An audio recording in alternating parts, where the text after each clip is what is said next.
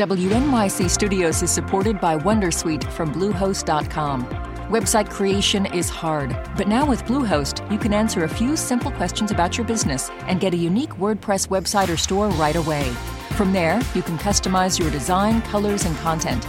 And Bluehost automatically helps you get found in search engines like Google and Bing. From step-by-step guidance to suggested plugins, Bluehost makes WordPress wonderful for everyone. Go to bluehost.com/wondersuite. Hey, it's Latif from Radiolab. Our goal with each episode is to make you think, how did I live this long and not know that? Radiolab, adventures on the edge of what we think we know. Listen wherever you get podcasts. Welcome to NYC Now, your source for local news in and around New York City from WNYC. I'm Janae Pierre. Having a child that young, having probably come from a country where they work really hard for him, and then to have this happen for your only child, it kind of doesn't have words to describe. We begin in Manhattan, where an investigation is underway into the death of a child at a migrant shelter on the Upper West Side. New York City officials say an 11-year-old boy was found unresponsive Monday with a shoelace around his neck. Deputy Mayor Ann Williams-Isom says migrants are facing stressful conditions coming to the city. She's urging the Biden administration to do more to address the migrant influx. Can't imagine making a trip here to the United States, trying to get your children settled. This is why it's so important that the federal government should finish their job. The NYPD and the city's chief medical examiner are investigating. The owner of a Bronx apartment building that partially collapsed earlier this week says he has no idea what caused the disaster. WNYC's David Brand has more. A limited liability company tied to landlord David Kleiner owns the building at 1915 Billingsley Terrace. In a brief call with WNYC, Kleiner says he doesn't know what led to the collapse and is busy trying to relocate tenants made homeless by the disaster. But tenant organizers and city officials have been keeping tabs on Kleiner. Groups in the Bronx have organized tenants at several of his other buildings, citing poor conditions. Kleiner, who also goes by the name David, has appeared on the Public Advocate's annual Worst Landlord Watch list. In August, he agreed to a 6-figure settlement with the city after failing to fix lead paint problems at 18 properties. Stay close. We'll be back after the break. What should I play? I haven't even tried this piano yet. Why don't we play a little bit of a piece that I think you might know?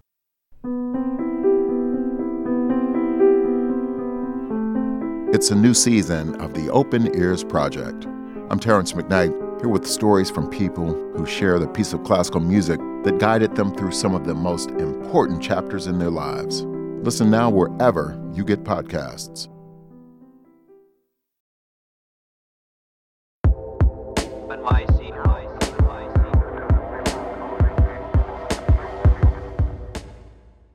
This week, New York State lawmakers introduced bills that would end lucrative property tax breaks for two of the city's prestigious schools, Columbia University and New York University.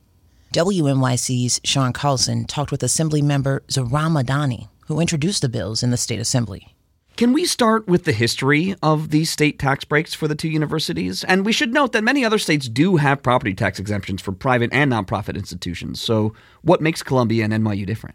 So the origins of this tax exemption are not specific to Columbia and NYU. Rather, they were written in our state constitution for all institutions of higher education. The idea being that the state provide these institutions with relief so that they can fulfill their mission. The problem is that Columbia and NYU have used that as a means by which to become some of the largest private property holders in all of New York City, with Columbia being the number one private property holder here, all whilst we are seeing a crisis of austerity afflict the city's public university. Now, these tax exemptions are part of the state constitution, so amending the constitution means voters would have to approve the change on a state ballot after the bills pass. So how many years do you think these bills take to pass, realistically? You know, I think that The earliest we could pass this piece of legislation would be after 2 years, given that a constitutional amendment requires passage in 2 consecutive legislative sessions. So this forthcoming one in 2024, as well as the one in 2025. But I have great belief in the possibility of us getting to that point because of how much support this idea actually generates. These bill announcements come shortly after the New York Times and the Hechinger report had an investigation that revealed that Columbia and NYU avoided $327 million in property taxes just this year. Has the state ever done its own analysis on how much in property taxes these universities were avoiding in past years? The state has not commissioned that analysis, but we have independently looked at analysis separate from that of the New York Times and found that the figure is also exceeding $321 million per year. And I think it's important to note that private universities as a whole receive property tax exemptions that total $659 million. Columbia and NYU account for nearly half of that. If this all works out, those property tax payments would divert to the City University of New York, CUNY, the city's public university system. Why is that important?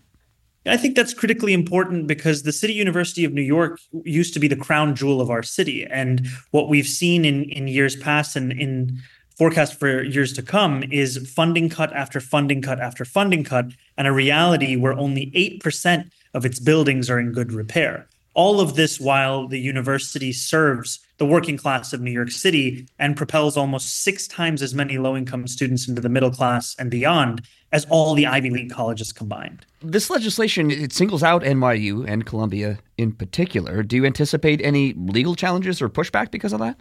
I do not, because the way in which we specify them is not through name. It's not through targeting of those institutions. Particularly, it's through the fact that the threshold we mark is $100 million in property taxes per year.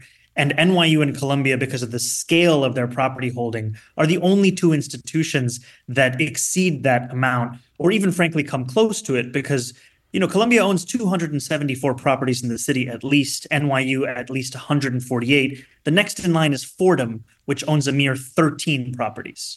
We asked Columbia about this. They told us that the university is reviewing the legislation, but also added that the university provides economic benefits to the city, as well as research, jobs, and community space. Have you heard from either university, NYU or Columbia? We've heard a similar message from them as well as from NYU talking about the charitable giving that they have contributed. But if you compare that charitable giving to the amount of taxes that they should actually be paying, it is nothing but a drop in the bucket. And I think we have to understand that these universities have tripled their land holdings over the last 30 years. And every time they purchased a unit of property in New York City, they shrink the collective revenue pot of funding for all of our municipal services while they rely on those very services. That's Assembly Member Zohran Mamdani talking with WNYC's Sean Carlson. WNYC.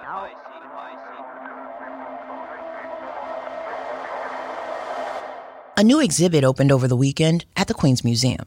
WNYC's Ryan Kylath checked it out and brought us this preview.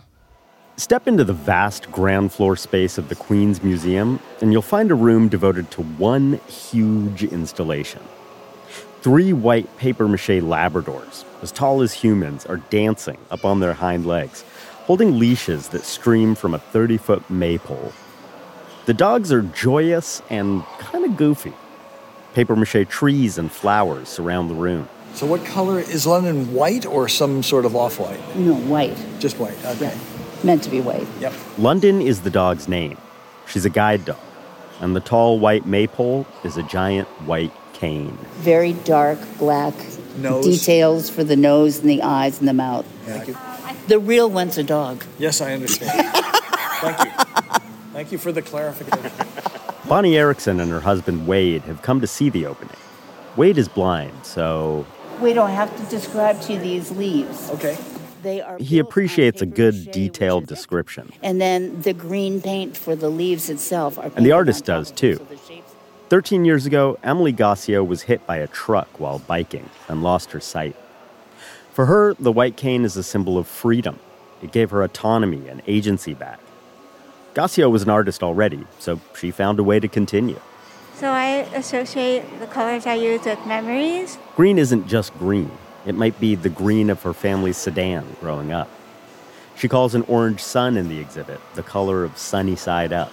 Greens is actually my weak spot with colors for some reason. What's your strength?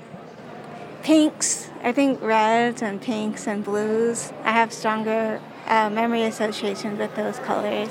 Gassio draws with a pad called the sensationalized blackboard that embosses lines she can feel onto heavy paper. And she colors with waxy crayon she can feel on the page. I'm Bonnie. Thank you. Can I shake your hand? This is my hand. I'm Bonnie. It's nice to meet you. I love your art, and I've just been describing it, I hope, well. I'm Wade. Hi, thank you. Gassio spent the past year in residency at the Queens Museum with studio assistants who helped her execute her vision. This is her first solo museum show. That's WNYC's Ryan Kyloth. Emily Gassio's show is at the Queens Museum until April 7th. Thanks for listening to NYC Now from WNYC. Catch us every weekday, 3 times a day. I'm Janae Pierre. We'll be back tomorrow.